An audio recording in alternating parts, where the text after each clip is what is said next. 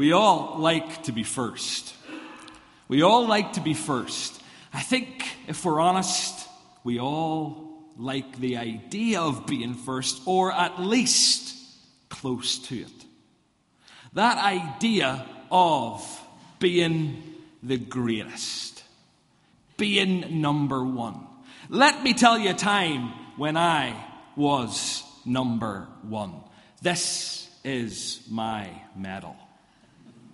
This is my bright, shiny little thing. This is the medal I received the day that I felt I was the greatest. And I had worked so hard, folks. I had prepared. I had trained. I had worked my hardest to get ready for the day when I would compete for this medal.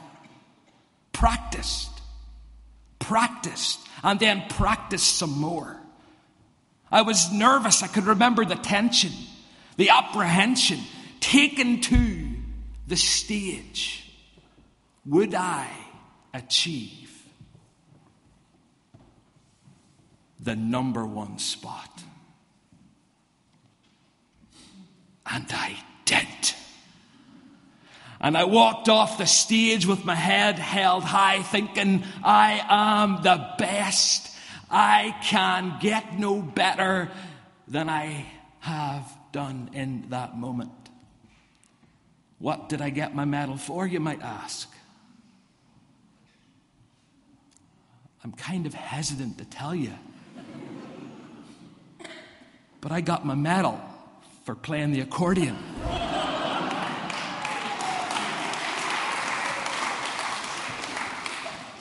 Yes, Fitzroy, I am a closet accordion player. And the truth is, not even the Sounds Good Orchestra could make this instrument cool. Now, don't get me wrong. It's good to get excited about the things that we do well, especially when they're things that God has given us the ability to do. But we run into problems, don't we, when we get to thinking that we're the greatest, when we get to thinking that we're the best, when we get to thinking that I'm number one. And those things like self-praise and boasting and self-aggrandizing, they're all very, very unattractive, aren't they, in our 21st century world? There's one story which I think illustrates how foolish it is to think that you're always the greatest. And it's a story, yes, about someone who said he was the greatest. Muhammad Ali. I grew up in a home, and my dad's favorite sport was not football or not rugby, it was boxing. So I have memories as a little kid of sitting up in the wee small hours watching these boxing matches with my dad, and he'd be telling me stories about all the great boxers from his childhood. Boxers like Rocky Marciano, all these great, great names, and he loved it. And probably, though, my favorite boxer of them all was Ali. And Ali was known as much for his quick-fire wit and his showmanship as he was for his prowess in the boxing ring. And there's a great story told about Ali. One time he was flying across America on a jumbo jet after, I guess, one of his victories. And he was sitting with his crew. They're all enjoying themselves in first class. And the captain makes an announcement over the PA system. And he says, "Ladies and gentlemen, you've heard it if you've been on a plane. Please return to your seats. Fasten your seatbelts because we're about to encounter some turbulence." So the flight attendant was going up and down the aisle making sure that everybody had their seatbelt fastened. And then she came to Muhammad Ali. And Ali's sitting there, kicking back, relaxing, his seatbelt clearly unfastened. And the flight attendant said to Muhammad Ali, "Sir, have you not heard the captain's announcement? Fasten your seatbelt. We're about to enter some turbulence." And Ali looks up at the flight attendant and he says, "Superman don't need no seatbelt." The flight attendant, quick as a flash, said back to Muhammad Ali, "Superman doesn't need a plane. Put on your seatbelt." Imagine the arrogance of Muhammad Ali, thinking, I'm so great, I don't need to listen to what the captain's got to tell me. Ali in that moment really needed a dose of humility. And so I think do the disciples in John chapter 13. They could have done with a dose of humility as well. We're jumping ahead in the events of Holy Week from Palm Sunday to Thursday evening, that Jesus and his disciples are gathered together in the upper room. They're about to enjoy their final meal together. They're going to celebrate the Passover. And keep in mind that these disciples lived in a world where honor and reputation were highly valued. Humility, that was the stuff of slaves, certainly not respected rabbis. So here they are. And what would you be doing if you knew you had less than 24 hours to live? Jesus' mind is set on preparing his disciples for his imminent departure. This is a long night of last-minute interactions and instructions, last-minute encouragement and expressions of love. And at the beginning of chapter 13, John discloses what Jesus knows about himself in these final hours. Now, before the peace feast of the Passover, Jesus knew that his hour had come to depart out of this world to the Father, having loved his own who were in the world. He loved them to the end. Jesus loved his disciples to the very end. To the very end. Yes, he knew that the end was coming. It was nearing the finish line for his mission. He knew what lay ahead of him. But when he talks about loving his disciples to the end, it's much more than that. It means much, much more.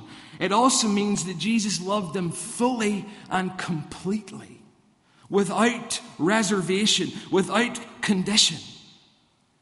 Jesus loved them to the end. And as we gather here in this church this morning, that's still true. Jesus loves you without reservation, without condition. And then John, in chapter 13, goes on to reveal what Jesus does in response to this knowledge. Knowing that his hour was about to come, he'd love the disciples to the end. What does Jesus do? In verses 4 and 5, we see one of the biggest expressions of his love. He got up from the meal. He took off his outer clothing. He wrapped a towel around his waist, and after that he poured water into a basin, and he began to wash his disciples' feet, drying them with a towel that was wrapped around his waist. Jesus got up from the table, wraps the towel around him, and starts to wash his disciples' feet. Now, the washing of feet was a custom in Jesus' day. When you entered someone's house, they would have someone wash the dirt of the city streets off their guests' feet. People wore open sandals. The streets were dusty and dirty. It was hot. It was grimy. It was a good thing to do. It was a proper and right thing to do. But don't miss the fact here in John chapter 13 that the meal is already underway when Jesus goes about washing his disciples' feet. They've already started to celebrate the Passover. Foot washing normally occurred before the meal, when guests entered the house. So, why hadn't the disciples washed each other's feet? Why hadn't someone washed Jesus' feet? If there was any night, surely this should be the night that someone should have served Jesus. It was the Last Supper.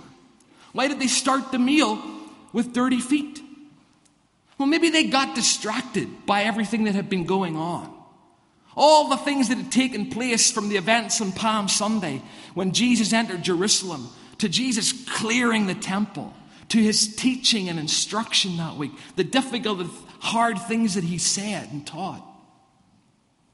the challenge that he was facing, the atmosphere, the tension, the embers of revolution were fanning. Maybe they were just distracted.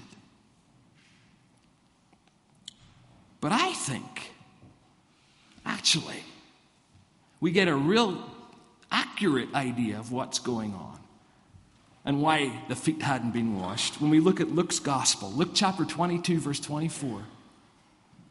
And there we discover that the disciples have an argument over who would be the greatest. These disciples were a bit like Muhammad Ali claiming, I'm the greatest. I'm number one. They'd grown up in this world that was charged with dominion, domination, oppression. They had lots of arguments before, and Jesus had made it very clear the way the world operates, the way that Gentiles lord it over people, it will not be that way among you. But when they entered the upper room that night, apparently there was no servant to perform the customary washing of the feet. And it seems like none of the disciples were willing to take on that menial task. These guys were all too ready to fight for a throne, but not for a towel. And then Jesus turns things upside down. Jesus' act is nothing short of scandalous.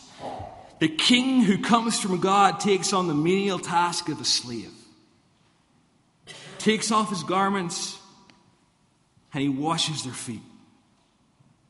And this act points to an even greater scandal that's going to unfold in the dark hours ahead when Jesus will lay down his life crucified on a Roman cross.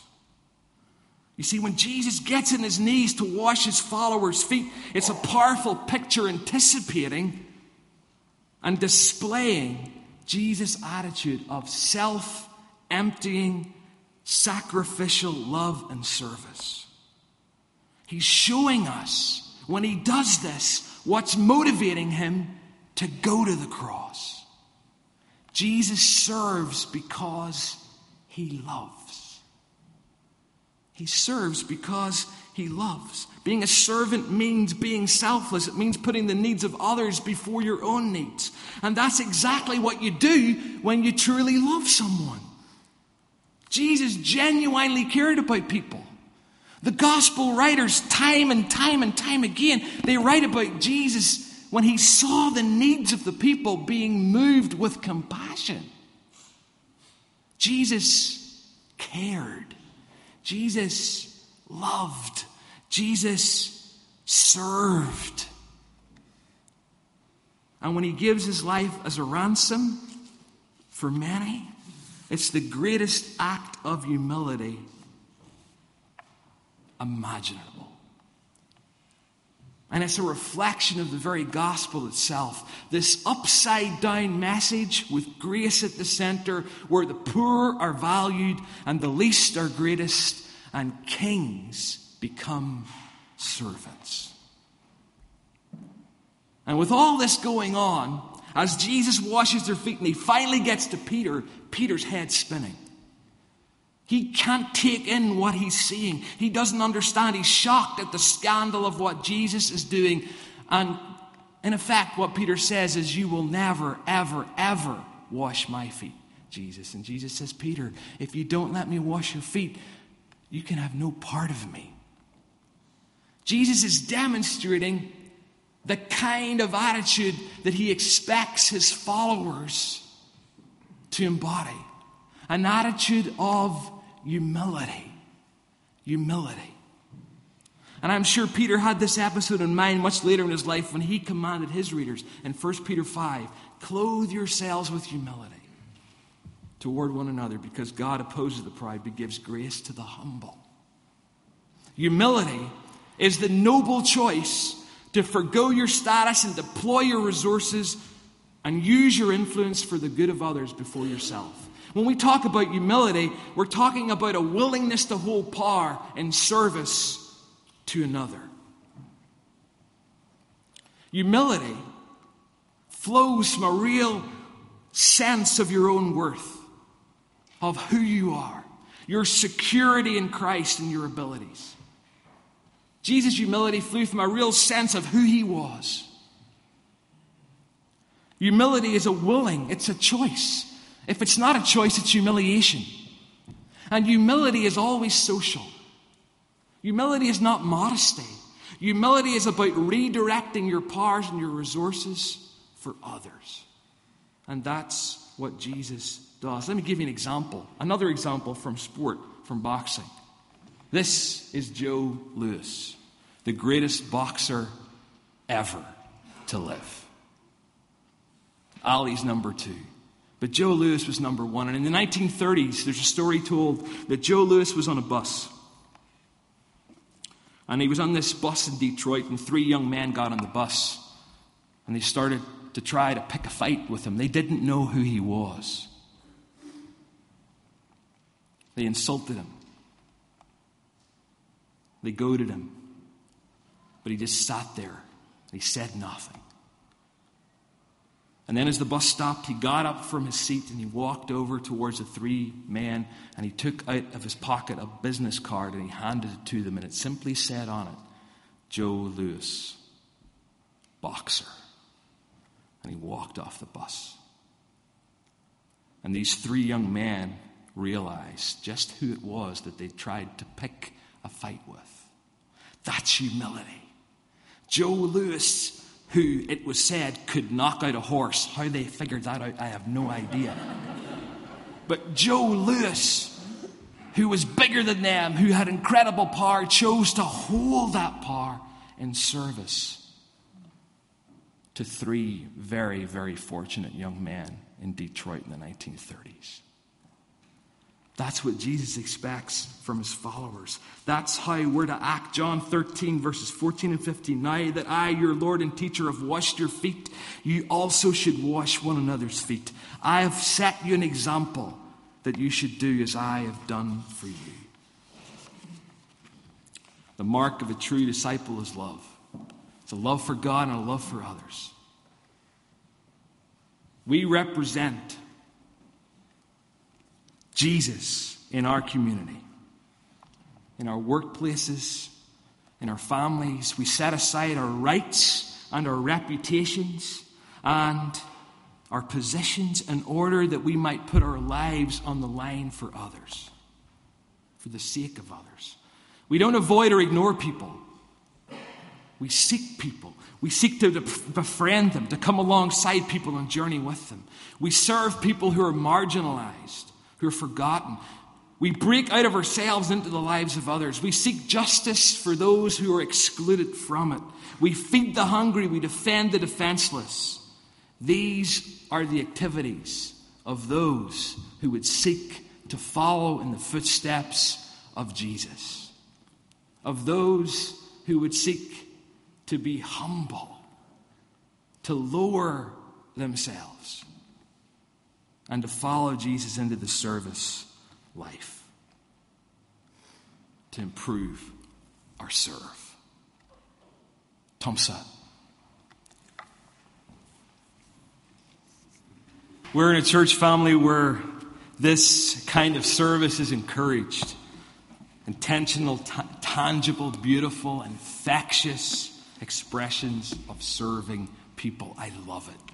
And as you head into this week, into Holy Week, look for opportunities to serve. Look for opportunities to demonstrate the humility of Jesus. Look for opportunities where you can improve your serve. How do you improve your serve? Develop that attitude of humility.